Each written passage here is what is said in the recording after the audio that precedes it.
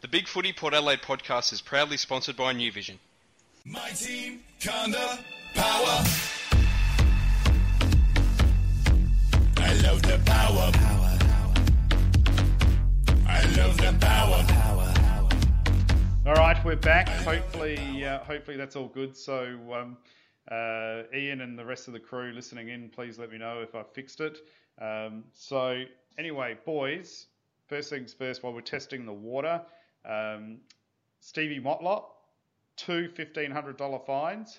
What do you think?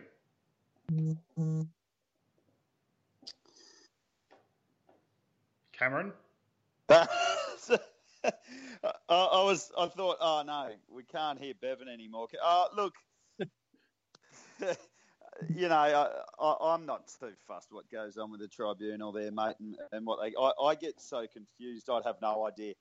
I haven't even really seen that much of the incident. So, what he got two $1,500 fines, did he? Yes, he did. Just Motlop. Yeah, Motlop was very angry. Apparently, he took umbrage at the some of the Bulldogs players' excessive ducking, and I think from what I read, he wanted to earn it. So we've got Cam, we've got me. What about Bevo? Is he around? Yeah, mate. Yeah, all good. Okay, so just wanted to check. Ian's doing a sound test for me to make sure that all three of us are audible. Beautiful. So, did anyone have an idea of why Motlop might have had angry pills, or you don't really care and it's his fault and he's just got to pay $3,000? That's probably all his match payments for the game. No, I have no idea, but yeah, something had obviously set him off, and I mean, no one really. I haven't sort of read or heard anything about it, even on the radio today. They didn't really talk much about it, so. Yeah, I heard he'll probably come under some sort of scrutiny, but yeah, look, we'll take the fines and just get on with it and learn from the experience, I suppose. Yeah. Yeah, I wouldn't read too much into it. It's good to see him fired up, and you know, sometimes these sort of things, as long as it's not a suspension, it's good to see that he's got some pride in the jumper, I reckon. So what about the whole Ballarat excursion in itself? I mean, to me, it seems pretty crazy that they send us to one of the coldest places on the planet in the depths of winter, and then, not to mention, throw it in at a 3 o'clock time slot where it's going to have fading light. Both coaches came out hypercritical. Both coaches think it probably should be done at earlier in the year in April. It seems more than logical to me, but the AFL does nothing by a logical standard, I guess. Yeah, have you been to Ballarat before? Either of you blokes been to Ballarat? Yeah, it's pretty bloody cold.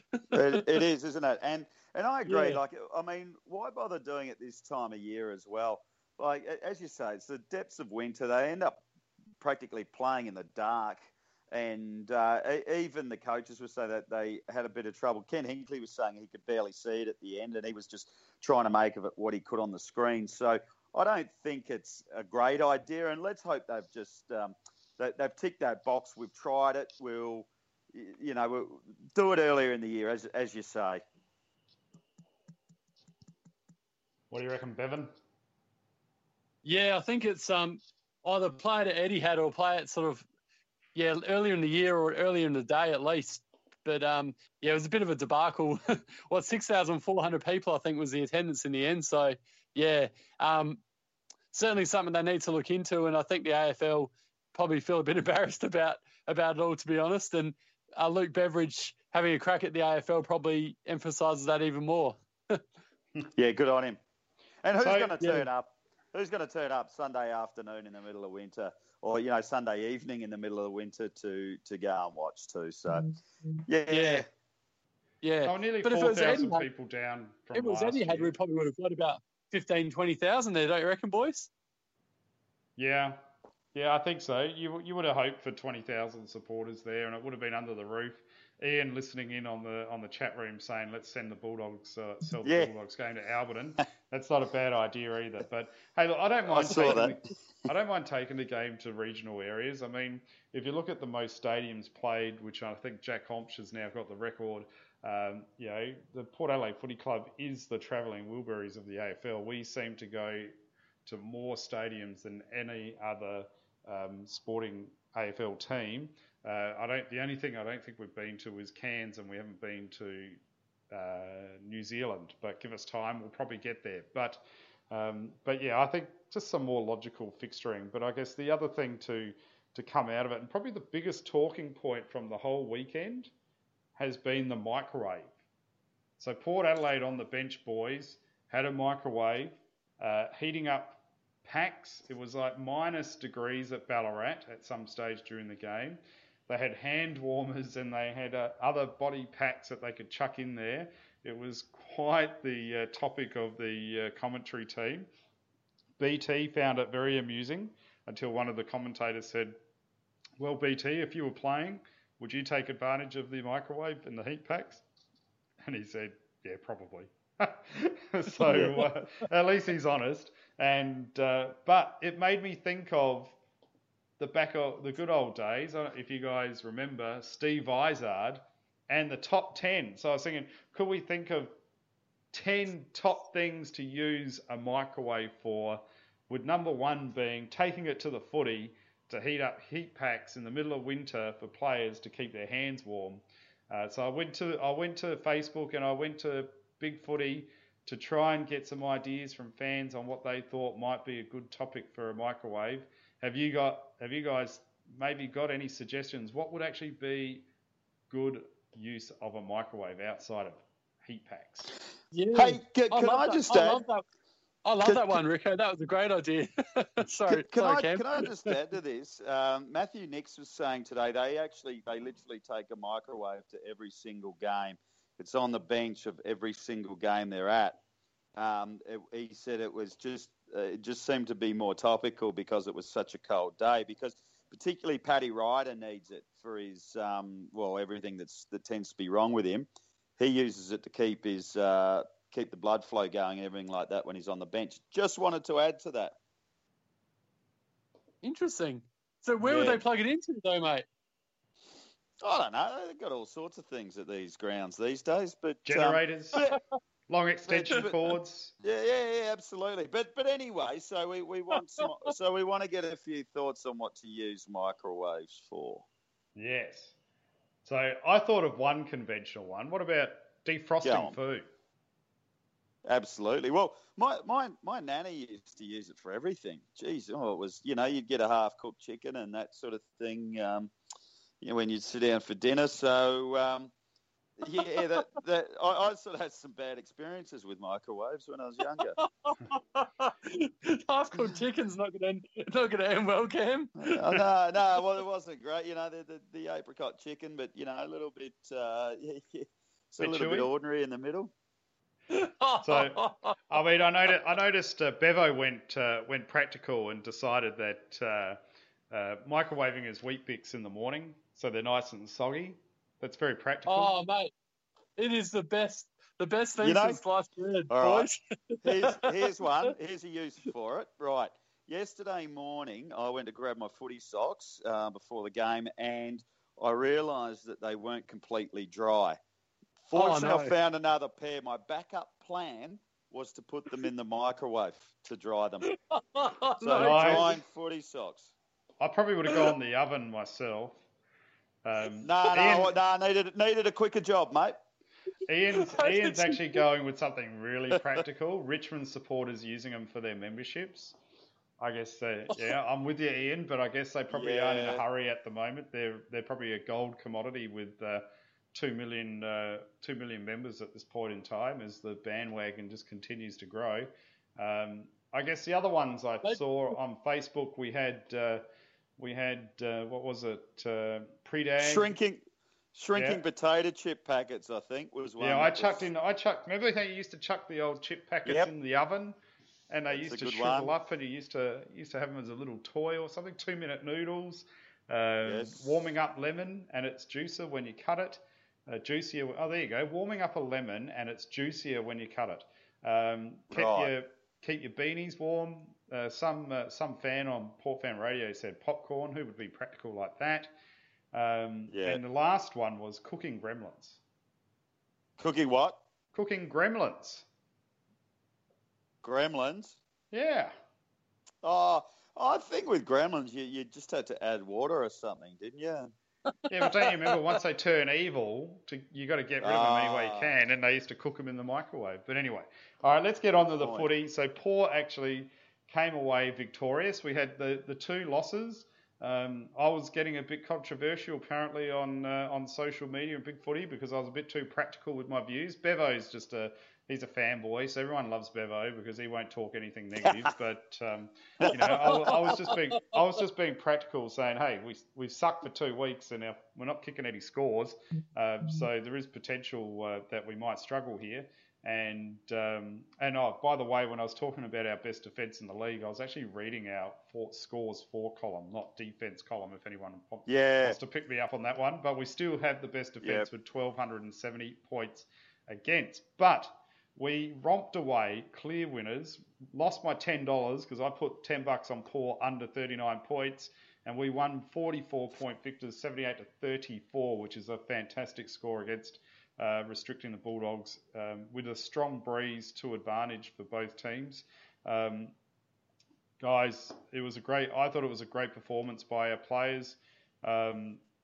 We played significantly superior to when we played Fremantle. We won the disposals. We actually, ironically, won the free kicks in Victoria. Amazing. The Bulldogs actually did beat us in the clearances by 8. Inside 50s, we had 9 more. Contested possessions, we had more. Tackles more, hit-outs more, even though Paddy Ryder had 58% game time. And in relation to stat gatherers, a lot of experts had Charlie Dixon best on ground with his 5 goals. Jared Polak with 32 disposals, running with the ball and had fantastic delivery, was right up there. Ollie Wines and Chad were prolific ball winners as well. And it's set us on a forward trajectory. What are your thoughts on this performance, Bevo? Yeah, pretty exciting as well. You forgot one major one. He's been under the pump a lot. Sort of hasn't been at his best this year, but he's probably played one of his best games of the year as well. That's Ebo with his, I think, 20 disposals and 12 tackles or something off the top of my head. 11 it might have been, but yeah, that's 11, good enough. Yeah, good enough. Yeah, so that's great signs for us as well. You know, for Ebo to get into some good form at the right time of year. And yeah, it's funny about Charlie, isn't it? Because remember the St Kilda game, he kicked 4 and he kicked 3 in the last quarter in pretty wet conditions. So he seems to love the wet and slippery conditions more than the dry stuff for some reason. Yeah. How many did he kick last? He kicked a few last week. 3. Hang on. 3, yeah. That's right. That was pretty... Yeah, that was ordinary conditions as well. Actually, another thing you missed, there's a stat you missed, Rick. Bulldogs absolutely smashed us in turnovers. It was 99-80, so they turned it over to us 99 times.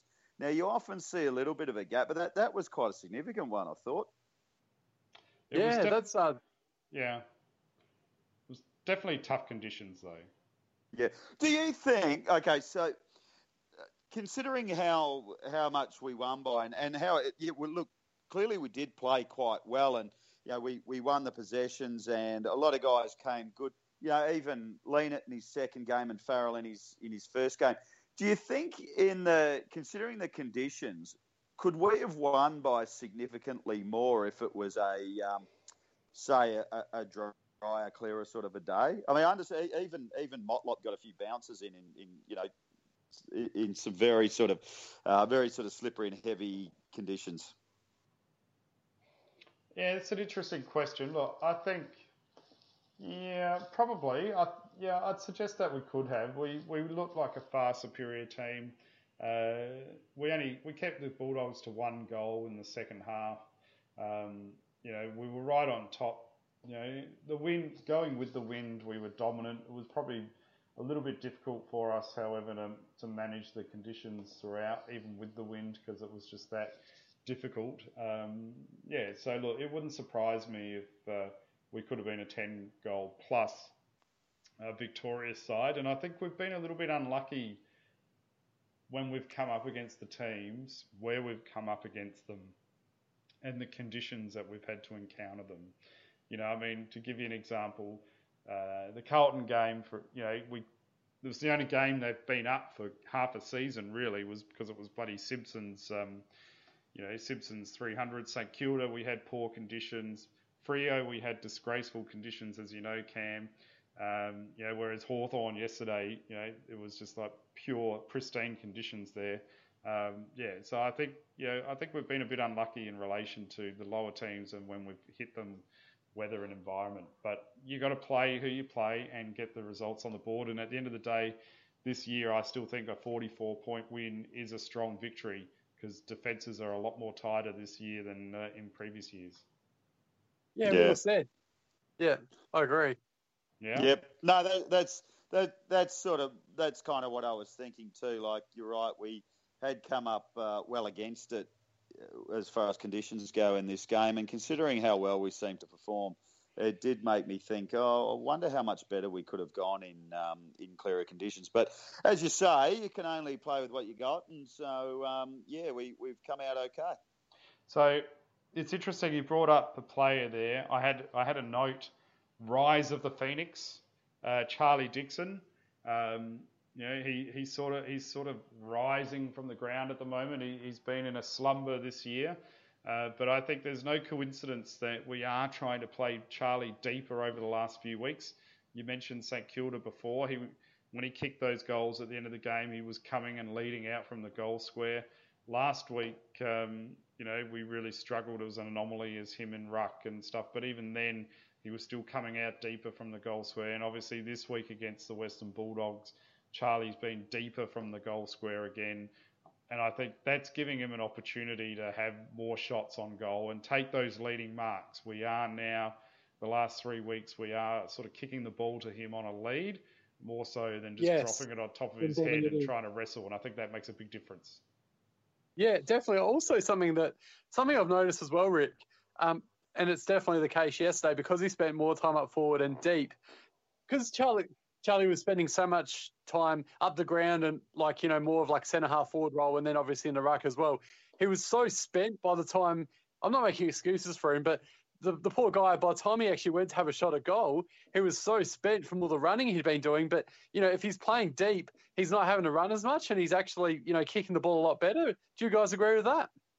Yeah, I get the feeling that the coaches have actually realised, well, hang on a minute, Charlie is pretty good when he's deep because you're right, that was when he was at his best last week against the Giants was when he went deeper, and you're right, he'd spent a lot of time in the ruck and centre-half forward where he did end up, he was spent by the time he got down there, and even the other week against Fremantle, he was playing more up the ground as well. And so you're right. I think perhaps they've started to realise, hang on a minute, we've got this tremendously huge asset down there. Why don't we use it as it should be used?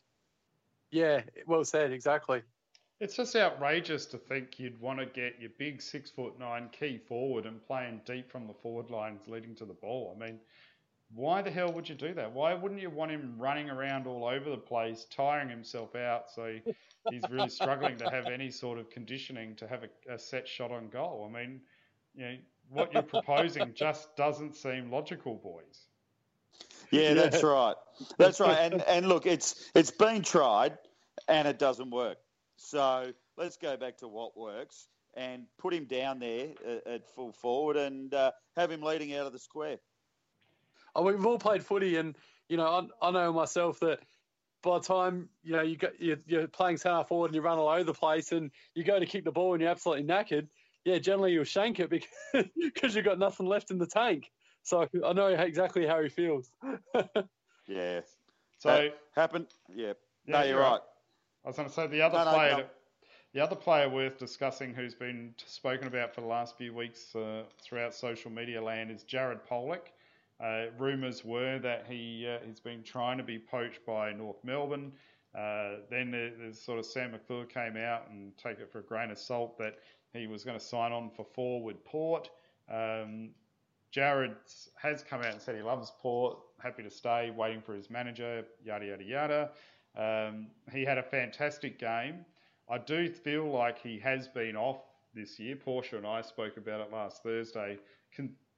In comparison to his high standards he set before him, and his skills haven't been as good as what they have years gone by. But on Sunday, it was one of his optimal performances on the weekend.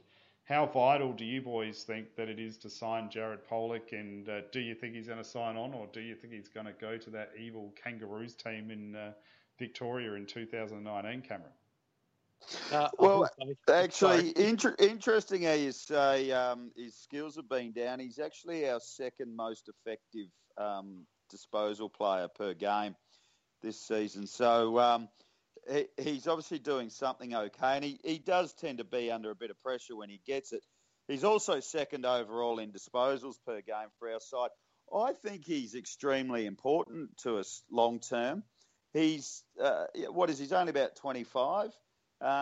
He gets a lot of the ball. I think he led the game yesterday in metres gained for us too. So he's an extremely hard worker. And you're right, there have been periods where he's been off this season. But,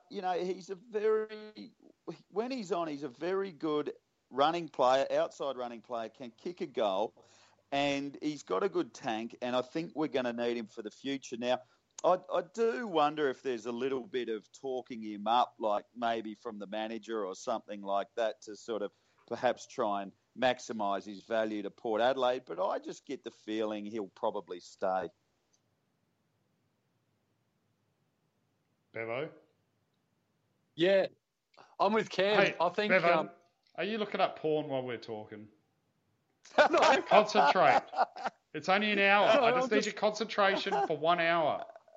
He said no very quickly there too. It makes me wonder how guilty he was. No, I was letting young Cam have his say and didn't want to interrupt him, mate. So all right, get off that porn site until we're finished. All right. And I told you, I've already told you, I haven't found anything recently of Charlie in Speedos, all right? So you just might as well let it go now, all right? You won't find it. I know you've been looking. There's plenty of Bokeh in his underwear with his new underwear line. Maybe that's where Bevo's been while we've been chatting. No, I'm just trying not to interrupt you and letting you have your say, Cam. Bloody give us a break. Anyway, well, go on, mate. The stage is yours. All right, thanks, mate. No, I think he's a very important player, and he loves the club. And remembering that he came back to Port because he was homesick. I know Melbourne's a lot closer than Brisbane is, but I think if he loves the club, he might not get as much money here as what he will at the Kangaroos. But I think we're a lot closer to a premiership than the Roos are at the moment. So he'd be silly to leave, to be honest. And I reckon, with guys like Ollie and that signing on as well, I think he'll stay. And he's a very important player to us. And him and Charlie definitely proved yesterday how important they are to our structure and our premiership chances this year, boys. Oh, absolutely. I think he's vital. Sure. He's vital. He's vital for Port Adelaide. I mean, look, I'm usually not attached to players. It's and it's like you want to stay or don't you, right? But I mean, he's a vital cog in our machine. He's a required player, but at the same time, I think history is littered with overcommitting to players, which then sacrifice the culture of your club.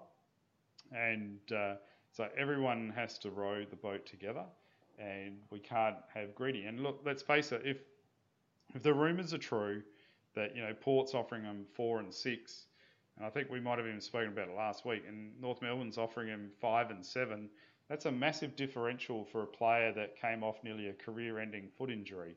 And you can't sort of begrudge him for considering or even taking an offer like that if he wanted to, because I mean, footy's a short-term game, and we all have a limited life cycle in it, except for us commentators, because we just create our own radio station, so we can just keep going for as long as we want. But that's right. But for the players, not that we get paid though. But anyway, that's a different story. Yes. But yeah, so look, I would be keen to see the club, as long as it's a realistic signing fee, sign him up. And and I don't know. I mean, is Jared one of those players too, perhaps, that maybe needs to be on the edge and not have long-term deals? You know, some players work better off of shorter-term contracts because they're on edge all the time. Well, perhaps it is like he's the last couple of weeks he has certainly been playing to increase his value. I agree with some of the things you said before. I think if it got to the point where it was just too much for us to offer, you'd let him go because you could get something good back for it. But look, maybe he does need to be a little bit more on the edge, and I don't know But I mean, if you were him, you probably don't necessarily want to be. From our point of view, we're enjoying it, but if you're a player, you probably don't always want to be. Yeah, I think you're right. I think you've hit the nail on the head, Cam. Ian's questioning, do the Crows not want Pollock anymore? I don't know. I'm sure the Crows will try and take whoever they can from Port Adelaide. It seems to be in vogue for them, and especially when they're struggling, it sort of gives them a little bit of a confidence boost. So, So anyway, enough about the Crows. We're not the Crow show. Let them worry about themselves. So we've spoken about the rise of the Phoenix. We've spoken about the microwaves. We've spoken about Ballarat. We've spoken about Pollock. What about the importance of Tom Jonas and Paddy Ryder? Paddy Ryder only played 58% game time, so they're obviously nursing him back into the game. But I'm a bit worried, are we too reliant on those two players? Our defensive unit, with the maturity of Tom Jonas, is a completely different side. And I mean, we've got a young defence, which we sort of spoke about or intimated just before. So, the age of that defensive group and what they're putting up is fantastic, and Nathan Bassett should be applauded as well for that. But at the same time, is Tommy J the man, and do we need to be worried if he isn't there come finals time, if we make finals? Oh, I mean, he's very important to us, but in answer to your question, like, we've still got the ability to go all the way, or go deep in September with the defence and experience we've got in that side. We've still got Homch there. You've still got Cleary, who's becoming more of an experienced defender now compared to you guys like Lino and Houston and these sort of blokes, DBJ.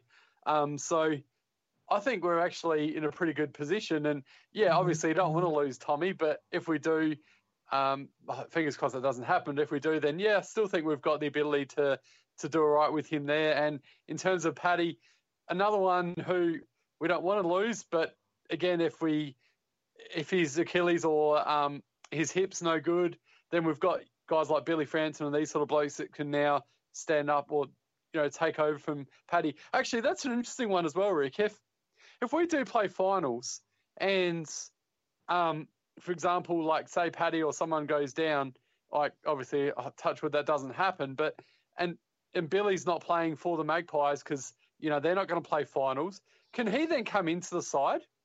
Yes, he can. Okay, yeah, of course. You can get selected up. There's just criteria about going down come finals time. Okay, that's good. That's good then. Yeah. I think with Tom Jonas, obviously extremely important to our side. Probably, if we're looking at defenders, probably not as important to us as, say, McGovern is to West Coast, or maybe Frawley to Richmond. I mean, definitely important, but I think... Frawley?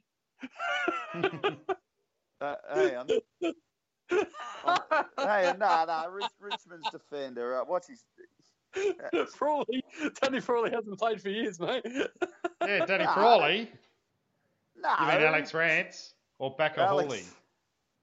Alex Rance. So I was thinking Frawley at Hawthorn. I'm thinking defender. Yeah, because Danny Frawley, Coach Richard. Anyway, regardless, Rance to Richmond or McGovern to West Coast.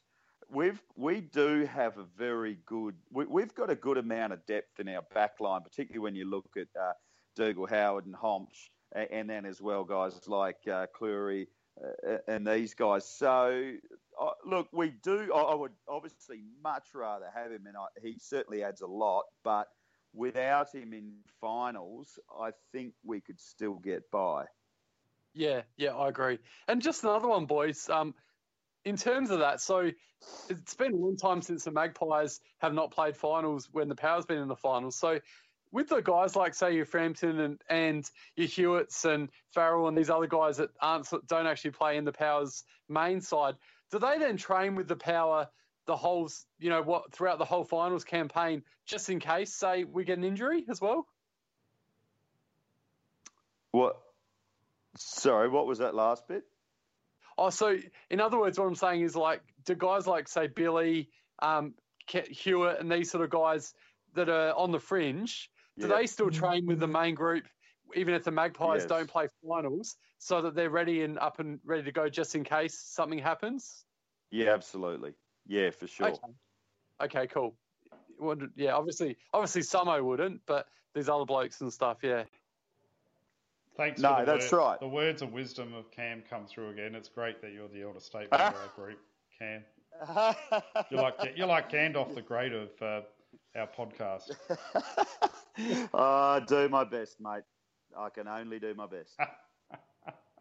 Although his comment about forgetting mixing Rance up with Danny Frawley. Rance. Yeah. Well, Danny Frawley used to coach, and remember, I just interviewed Darren Gasper on the weekend, who played a couple hundred games for Richmond as a fullback. Hey, let's not joke around though. Danny Frawley was a fantastic defender. Loved him. Yeah. And in that St Kilda side with Stuart Lowe and Tony Lockett, they were, and Robert Harvey and Nicky Winmar in the middle with Nathan Burke. It was a great side to watch. Shame they choked it in '97 and gave Crows the joy. Oh yes. Yeah. So unfortunate. The other big talking point from this week has been the skill of the female umpire. I'm referring to as a female umpire because I can't remember her name. Eleni Gluftus. But all the Port supporters were talking how refreshing she was and how she just called the game and had a great feel for the game, and how the other umpires sucked, but she was fantastic. And so I guess we should just say well done to Eloise for a great umpiring and non-biased performance. And I'm sure she'll be brought into AFL House tonight as we speak to probably be told that she can't umpire like that ever again because she hasn't followed the agenda. And, a non-Victorian side receiving more free kicks in the state of Victoria is just completely unacceptable. Especially against the Bulldogs too, because their bandwagon is falling to pieces. I don't know about you guys, but in 2017, I'd never met more Bulldog supporters in my life. I didn't know I knew so many. And now that they've all just disappeared again. Even I had one of the guys yesterday asked him to give me some updates. Mad Bulldog supporter apparently, asked him to give me some updates. He goes, "Oh, no, I don't care about that anymore." Yeah, that's not a true supporter. Many of them aren't, but no, good on her then. That's great, and well, let's hope we can get her again. Perhaps that's what it's like. A bit of someone sort of fresh and new coming into it, and not a great deal of expectation, and she's done a good job. Yeah, she's a lovely girl, Eleni. I've spoken to her before. So this is how to pronounce it, boys. It's Eleni, Eleni, Gluftus. There you go. Right. Gotcha. There you go. It makes Neuenhoven sound pretty simplistic, really. It does. But I could almost spell Neuenhoven. Yeah, I'm sure you could. It's not that hard. Just a little bit of a tricky beginning. So, any other talking points from the game against the Bulldogs? Or did you want to quickly, seeing you're not in the preview show, we've got a tough draw coming up, or have we? We've got the Crows, then West Coast, then Collingwood, and we finish with Essendon. Now, we know that Victorian teams are going to be severely overrated, which is great if you're a gambling man because there's always good value there for the right game, but not that I condone gambling and always bet responsibly. But, are you in the positive camp where we can win 3 or 4 of the remaining games, or are you in the conservative camp where you feel like we might only win 1 or 2 games? And I think we're going to need to win probably 3, if not 4 games to get top 4, I would imagine. Yeah, the best thing I love about the next 4 weeks is that if we want to play finals footy and finish top 4, then we're going to have to do it against the best sides. And to win a grand final, you obviously have to beat the best sides. So I love the fact we're playing against all these good sides, and Kenny seems to embrace it too. So I don't think it's a bad thing. And there's nothing better than going into a finals campaign after a tough run against some quality opposition in finals type situations like we've got the showdown this week and the next couple of weeks. So I say bring it on, boys. And if we're good enough, we'll win next 3 or 4 games. What do you guys think? All right. I hate the idea that we've got to play 4 really good sides over the next 4 weeks in the lead up to the finals. But I would rather be going into this where we know we're going to get a clear path to the top 4. Then I'd be really comfortable. So right now I'm a bit on edge, but you're right. At the other end of it, it would be good. I think we'll win at least 2 games. Personally, I feel like Adelaide, West Coast and Essendon, we could almost... I'd be reasonably confident. I do think we could beat Collingwood, but I think we're probably going to win 2 or 3. Yeah, I reckon that's about fair. And Collingwood have got a lot of injuries at the moment as well, Cam, which helps our situation. Yeah, it does. Look, don't get me wrong. I think coming out the other end of it will be great for us. I really think after... I mean, yeah, it's true. You'd rather come out having played a lot of good teams and good quality teams that you're possibly also going to meet in the finals. But I don't like being on this end of it, having to sort of contemplate what we've got to come up against over the next 4 weeks. I would rather we were playing Carlton and Bulldogs again or something like that. So teams have definitely got the queue in the rack. But look, like I say, I still think we'll come through and we'll be okay. Yeah, I reckon we'll be all right. It's good to have conditioning leading up into finals. Otherwise you get a false sense of security. I think Adelaide's a winnable game, and it will really show where we're at as a playing group. If we can't knock off Adelaide against their supporters, a bit like what Melbourne did on the weekend, well then, we've really got to question, are we good enough anyway?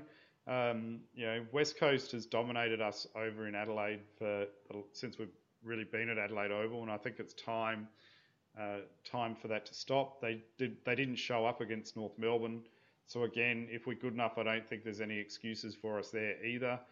I think West Coast are beatable. I think they're a great side, and they're clear second challenger to Richmond at the moment. But I think they are gettable.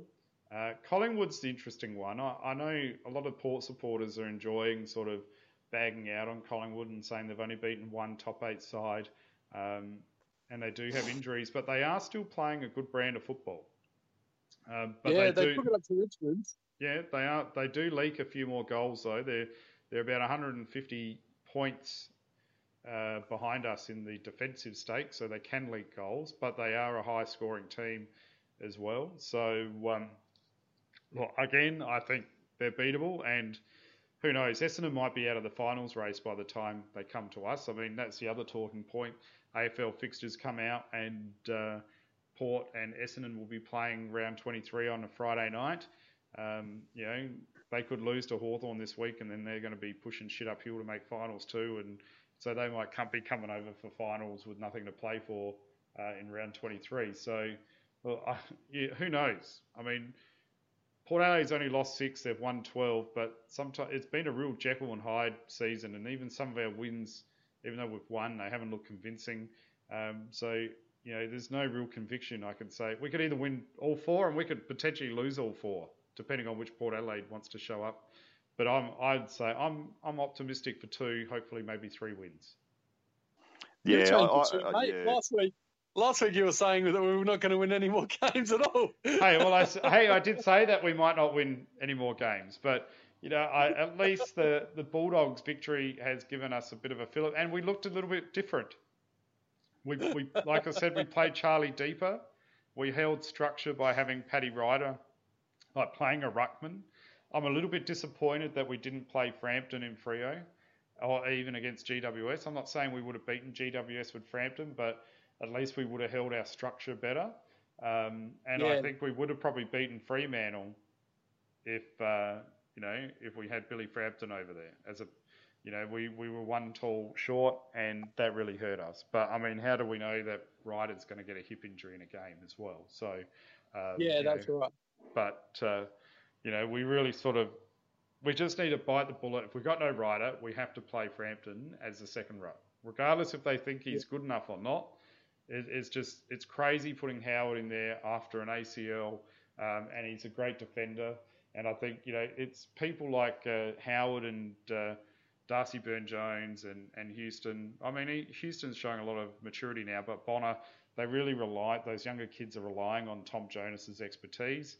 And so that's our defensive unit. So we've got to stop picking our forwards and defenders or prime midfielders, Ollie Wines, to be backup ruckman or main ruckman, and actually just play a spare ruckman if our main ruck's going to be injured. That's all I ask for the rest of the season. Yeah, I agree. Yeah, they did show some that was actually some a good sign that they were willing to at least name Frampton on the bench. As an emergency for the weekend. They kept him out of the Magpies game. It was that touch and go. So at least they're starting to show something in Frampton. As I said, in his game for the Magpies the previous week, he did look like he was sort of aiming for an AFL spot, and there has been certainly some improvement in him over the last 2 months, I thought. Yeah, no, totally agree with you boys.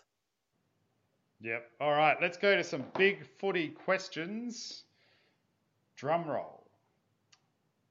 After Aaron Francis proved he can make it in the big time on the weekend, did we make a mistake not taking a chance on him last season? And should he be on top of our list of targets come season end?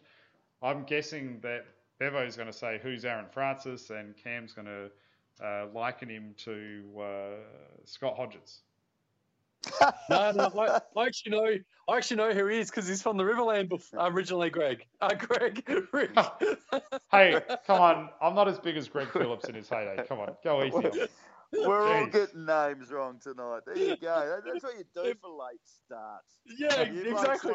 You blokes want to watch your reality shows like The Real, Full Monty and MasterChef and stuff. You don't want to know what Bevo was doing in front of the TV last night with a box of tissues and a packet of Tim Tams. Footy players getting naked. Come on. Well, watching BT up there. Oh, shit. Who are we talking about? Aaron Francis. Yeah. Did we miss a trick?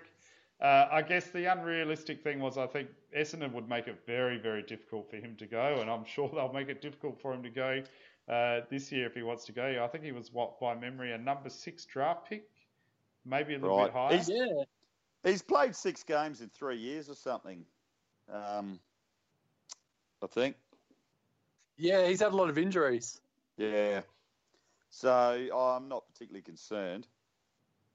Nah. If he wants to come home and we don't have to give up too much for him, I'll take him. But yeah. Oh, yeah. Take him on the cheap. Where we're going to use him, right? Is he coming over for a depth player? He's another 193 centimetre player.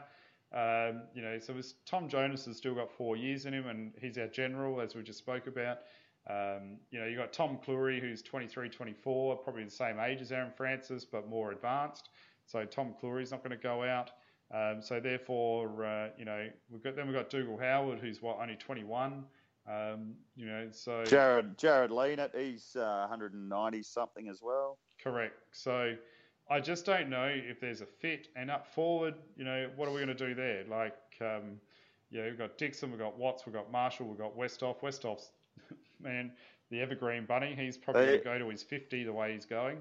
He's got another 5 years in him. Yeah, so he's still going for a while. So unless we're going to be ruthless with, say, a Westhoff and get rid of him, which sort of leads into the next question as well. I don't know what we can do with Francis because forward Fairlane from Big Footy wanted to know to Lycett or not to Lycett? That is the question, and that's what I was posing. Who makes way for Scott Lycett to come in our side if Paddy Ryder isn't retiring and is going to continue on and play? Because Scott Lycett's going to be our number 2 ruckman. So therefore, where does Lycett play if he's not in ruck? Because he's going to be coming over for big coin. And we've sort of spoken about recruiting a backup ruckman before. Who makes way for Scott Lycett in the team? Do you drop Jack Watts? He just signed a 4-year deal, so he doesn't have to go anywhere. Tom Marshall's the next up-and-comer. What, are we just going to trade him out?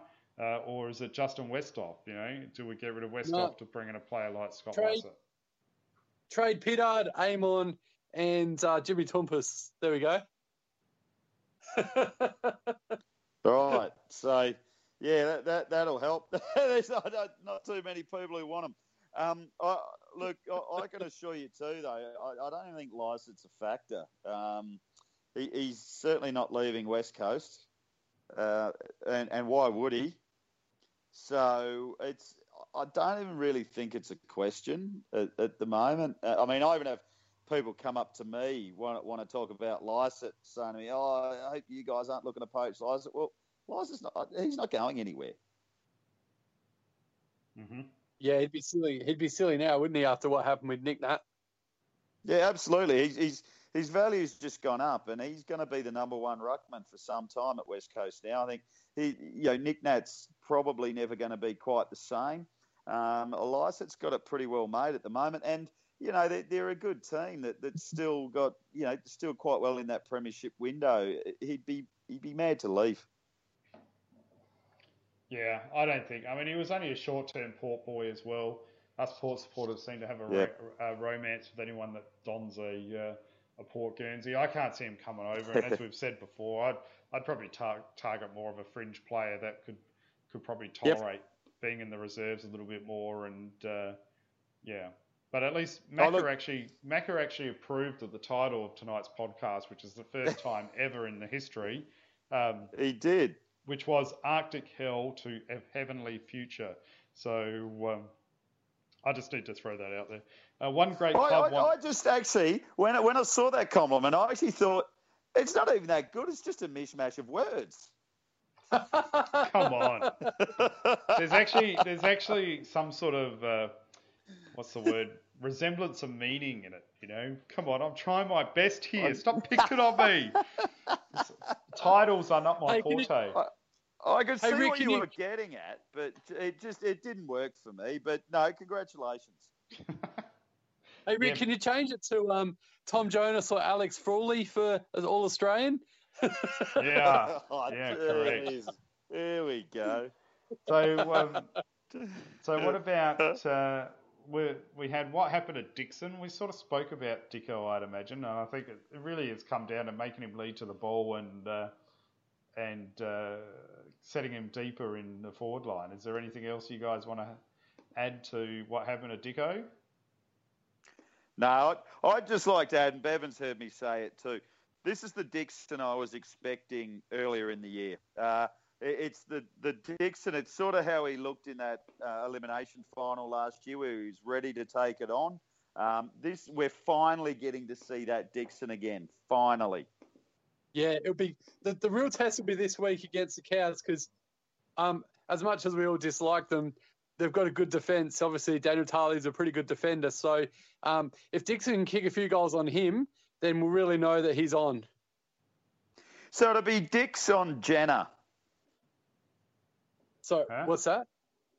Okay, so Charlie Dixon playing on genitalia. Oh, good one. And you want to have a go at my title? Well, you know the Crows have put the Q in the rack if genitalia isn't playing this weekend.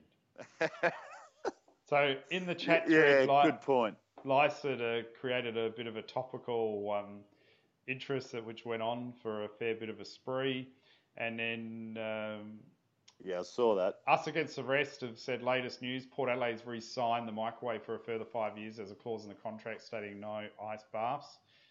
Could be a bit of a zapping experience.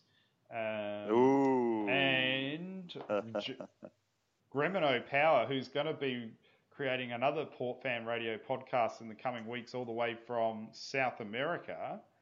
Awesome. Weeks 1 to 6 were win, win, win, loss, loss, win. Then week 7 was our worst loss to West Coast. And then we've gone win, win, win, loss, loss, win. So do we expect the pattern to change this weekend, or are we going to repeat last season's away showdown? What should we do to beat the Crows? Would it be something we haven't done this season yet? And what can we do better than we did in our home showdown? Bevo. Yeah, good question. Let's just not rely on Robbie Gray as much. Obviously, those 5 goals in the third quarter turned the game for us, and that was amazing. But, yeah, and we don't want it to go down to the wire like it did in the last game. Obviously, that was exciting and great we won. But, yeah, I think how all of our hearts don't need that again. So, yeah, I don't know. It's going to be a ripping game of footy. I think Wayne Miller is one of the dangers for them. He's playing some really good footy down back. So we might need DBJ maybe to sort of play a running role on him like he did with Joe Hannison. That's one. And Rory Laird is obviously one of their best players this year, probably going to win their best and fairest by a country mile.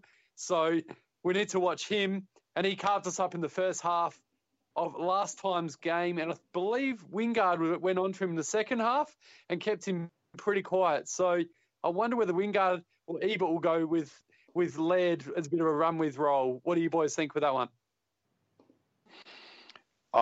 Look, regardless of individual matchups, I think our game's going to have to be very attacking, long and direct this time. I don't think we can get away with a short defensive game and trying to save a match. We're going to have to be quite, like I said, we're going to have to be quite long about it. We're going to have to run a lot because we've got these players who can do that now. As you say, they do have quite a good defence, and they also have a good midfield as well. But I think ours is better. And I think where we can really take them is with our defenders. They've got, they've got some good players down there, obviously, Betts and Walker and that sort of thing. But we've certainly got the players to match them there. And I think, provided we can give that run and we can be long and direct, we're going to be a much better chance. And Jacobs has sort of been struggling a bit, hasn't he, as well? So that's probably somewhere we might be able to get on top with the rucks. If Ryder can get on top of Jacobs, that's a big one. Well, I think it's the battle of the 2 injured ruckmen at the moment. Jacobs' first quarter really nullified Gawn and gave the Crows the midfield advantage. But then after quarter time, Melbourne got right on top, sort of like what they did with Port Adelaide. But Adelaide just didn't have the defensive prowess that Port had. But I think what's killed us in the past is Adelaide's +1 at the stoppage, with us trying to play that extra 1 in defence. They've always been able to get that. When Jacobs wins the ball to their advantage, they're able to funnel the ball out, and then they chip it. They just chip it out of the pack, on an angle, that 20-minute pass, and then that opens up through the zone, and that sort of busted us open in recent times. So I'd really like us to play man on man around the stoppage, and really hope Ryder can get on top of Jacobs this week. As every game is important, the midfield battle will be vitally important here, and that will allow us to win the ball on our terms and get it in. And as you said, fast ball movement will be the key. I think that's probably been our problem. We've been defensive beasts, but our ball movement's been a bit slow, allowing teams to get back behind our forward line quite quickly, which has made scoring difficult. I think McGovern's in doubt as well, which is definitely a bonus for us because he's a star. Yeah. What about Eddie Betts? I know he's out of form at the moment, but he always seems to play well against Port Adelaide. Do you think we've found a match-up for Eddie? I missed the first game in America, so I didn't get to see all of it. Have we conquered that beast, or can you see Eddie Betts maybe popping up and causing trouble? Yeah, because Tommy Jonas was on him last time, wasn't he? And Jonas did a fantastic job. I think he kept him to only a couple of goals, Cam, from memory. I'll tell you what, the only goal really I can remember from that game is Stephen Motlop's. So, good point. I mean, What? You sure we had Jonas on him? I reckon so. Yep. Okay. I don't know. I'd be thinking someone a bit smaller who's possibly. I mean, I know we've been using DBJ down the other end a little bit too, and I agree with your thoughts on him on Malera. I don't know. I don't think Jonas would be the one, though. Jeez. Yeah, I think he's been our go-to guy in the past because our other small defenders haven't been up to it. Eddie's given Jasper a bath on numerous occasions. I reckon he's also given the name's lost me now. Jarman Impey? He's given him he's given Impey a bath. He's worked Cleary over as well. And Darcy Byrne-Jones, I don't think's had a great history against her, which is surprising because Darcy can be a bit of a lockdown player. So he is a bit of a troublesome one. I think it'd be a waste though. I think Taylor Walker's okay. You'd be either the Hampshire or Howard type if Taylor's running out of centre half. Well, I guess Howard will probably have to go to Jenkins for the height, I would imagine. But you'd think our tall options, we should be able to cover off their tall options. Yeah, that's what okay, I'm. Boys? Sorry, Ken. Is Howard going to be okay? Sorry, but I'll still talk anyway. Who knows? Who knows? I'm picking on you today, Bevo. You can pull me in your place if you want to. What was that, mate? Sorry? I said I'm picking on you tonight, Bevo. You can put me in my place if you want to. No, that's fine. That's fine. I don't know. I think Howard's an assess. I think he was out with a hand injury, but his form hasn't been that great in the lead up. And I don't know if it was the absence of Tom Jonas that was the effect, but yeah, that has been a problem for us. Right, here we go. Eddie Betts kicked 3 in the last one. And Tex kicked 2. So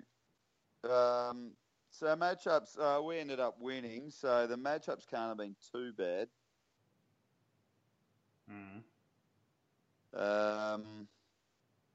Yeah, I can't remember who was. I remember with that game, I was going in and out of it, watching it, because I was getting really frustrated. Yeah, first half was shocking. Yeah, it was killing me. Yeah. All I remember is the last quarter because I was in Florida at some stupid time. Yeah.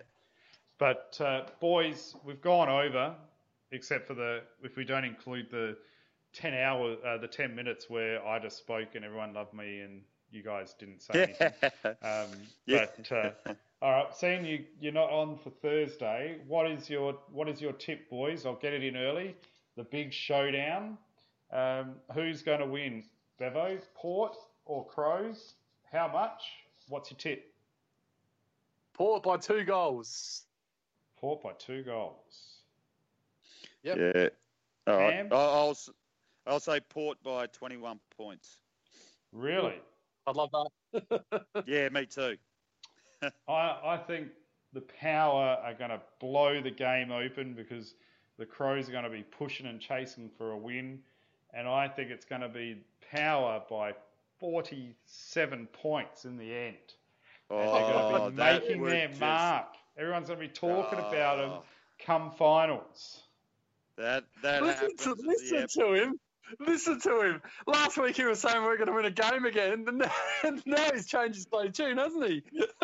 Shut up, Bevo. It's in my rights to change my tune. Hey, I got pulled up by bloody Ken Oath for being too negative, so I'm trying to be a little bit positive.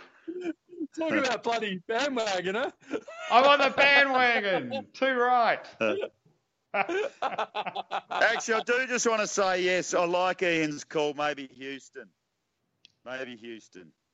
Yeah, Houston's been pretty rock solid this year. I know people have got stuck into him here and there, but I think he's been, outside of Jonas, he's probably been our second most consistent defender. I'm a big fan of Dan. Yeah. He hardly misses a target. His skills are sensational. Yeah, well, we could we can continue this Port Love Fest for another 2 hours. So we'll continue on with our night. mine's going to be going to bed, and we'll catch up and reconvene next Monday. There won't be any MasterChef, so I think The Bachelor's starting, so we might lose Bevo, Cam, and it might just be you and me. Oh, yeah. No, Cam. fair enough. Yeah. Cam, I reckon Rick's got House Rules tape, the final of that, so he's going to go and watch that. What do you reckon? Oh, you guys are so funny. I do like blokes Joanna in your Griggs, reality shows. Oh, jeez.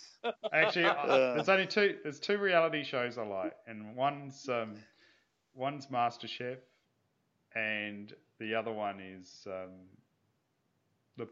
Australia's Blind Dates, because I think that's pretty funny. That is good. First dates. Look, that's a good one. I did get into Married at First Sight over summer. Got right into it. What's happened with Tracy and Dean?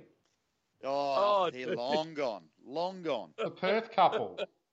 Yeah, they're. Well, she was anyway. She was predominantly, and haven't heard so much from her lately. So that's been good.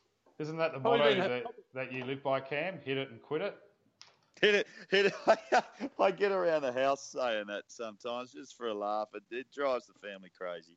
Her lips are probably still glued together, boys, from all the plastic surgery she's had. Hey, maybe I can go on and get a tummy tuck. Is that what you're saying? This is Port Fan Radio. That's right. It is all good. All right, my friends. You have a great night and enjoy the footy this weekend. Hope all the teams win that we want to win. That's going to be in Port's favour, and we'll see you on Monday night. Absolutely. You too. Adios, amigos. On you, fellas. See you, lads. See ya. Boys, though, Boak threatening with every passing minute. Back to full forward. Off hands. Brown needed to trap it. Couldn't quite. Hassled out of it. Port Adelaide getting numbers. Wingard. No way! Staggering!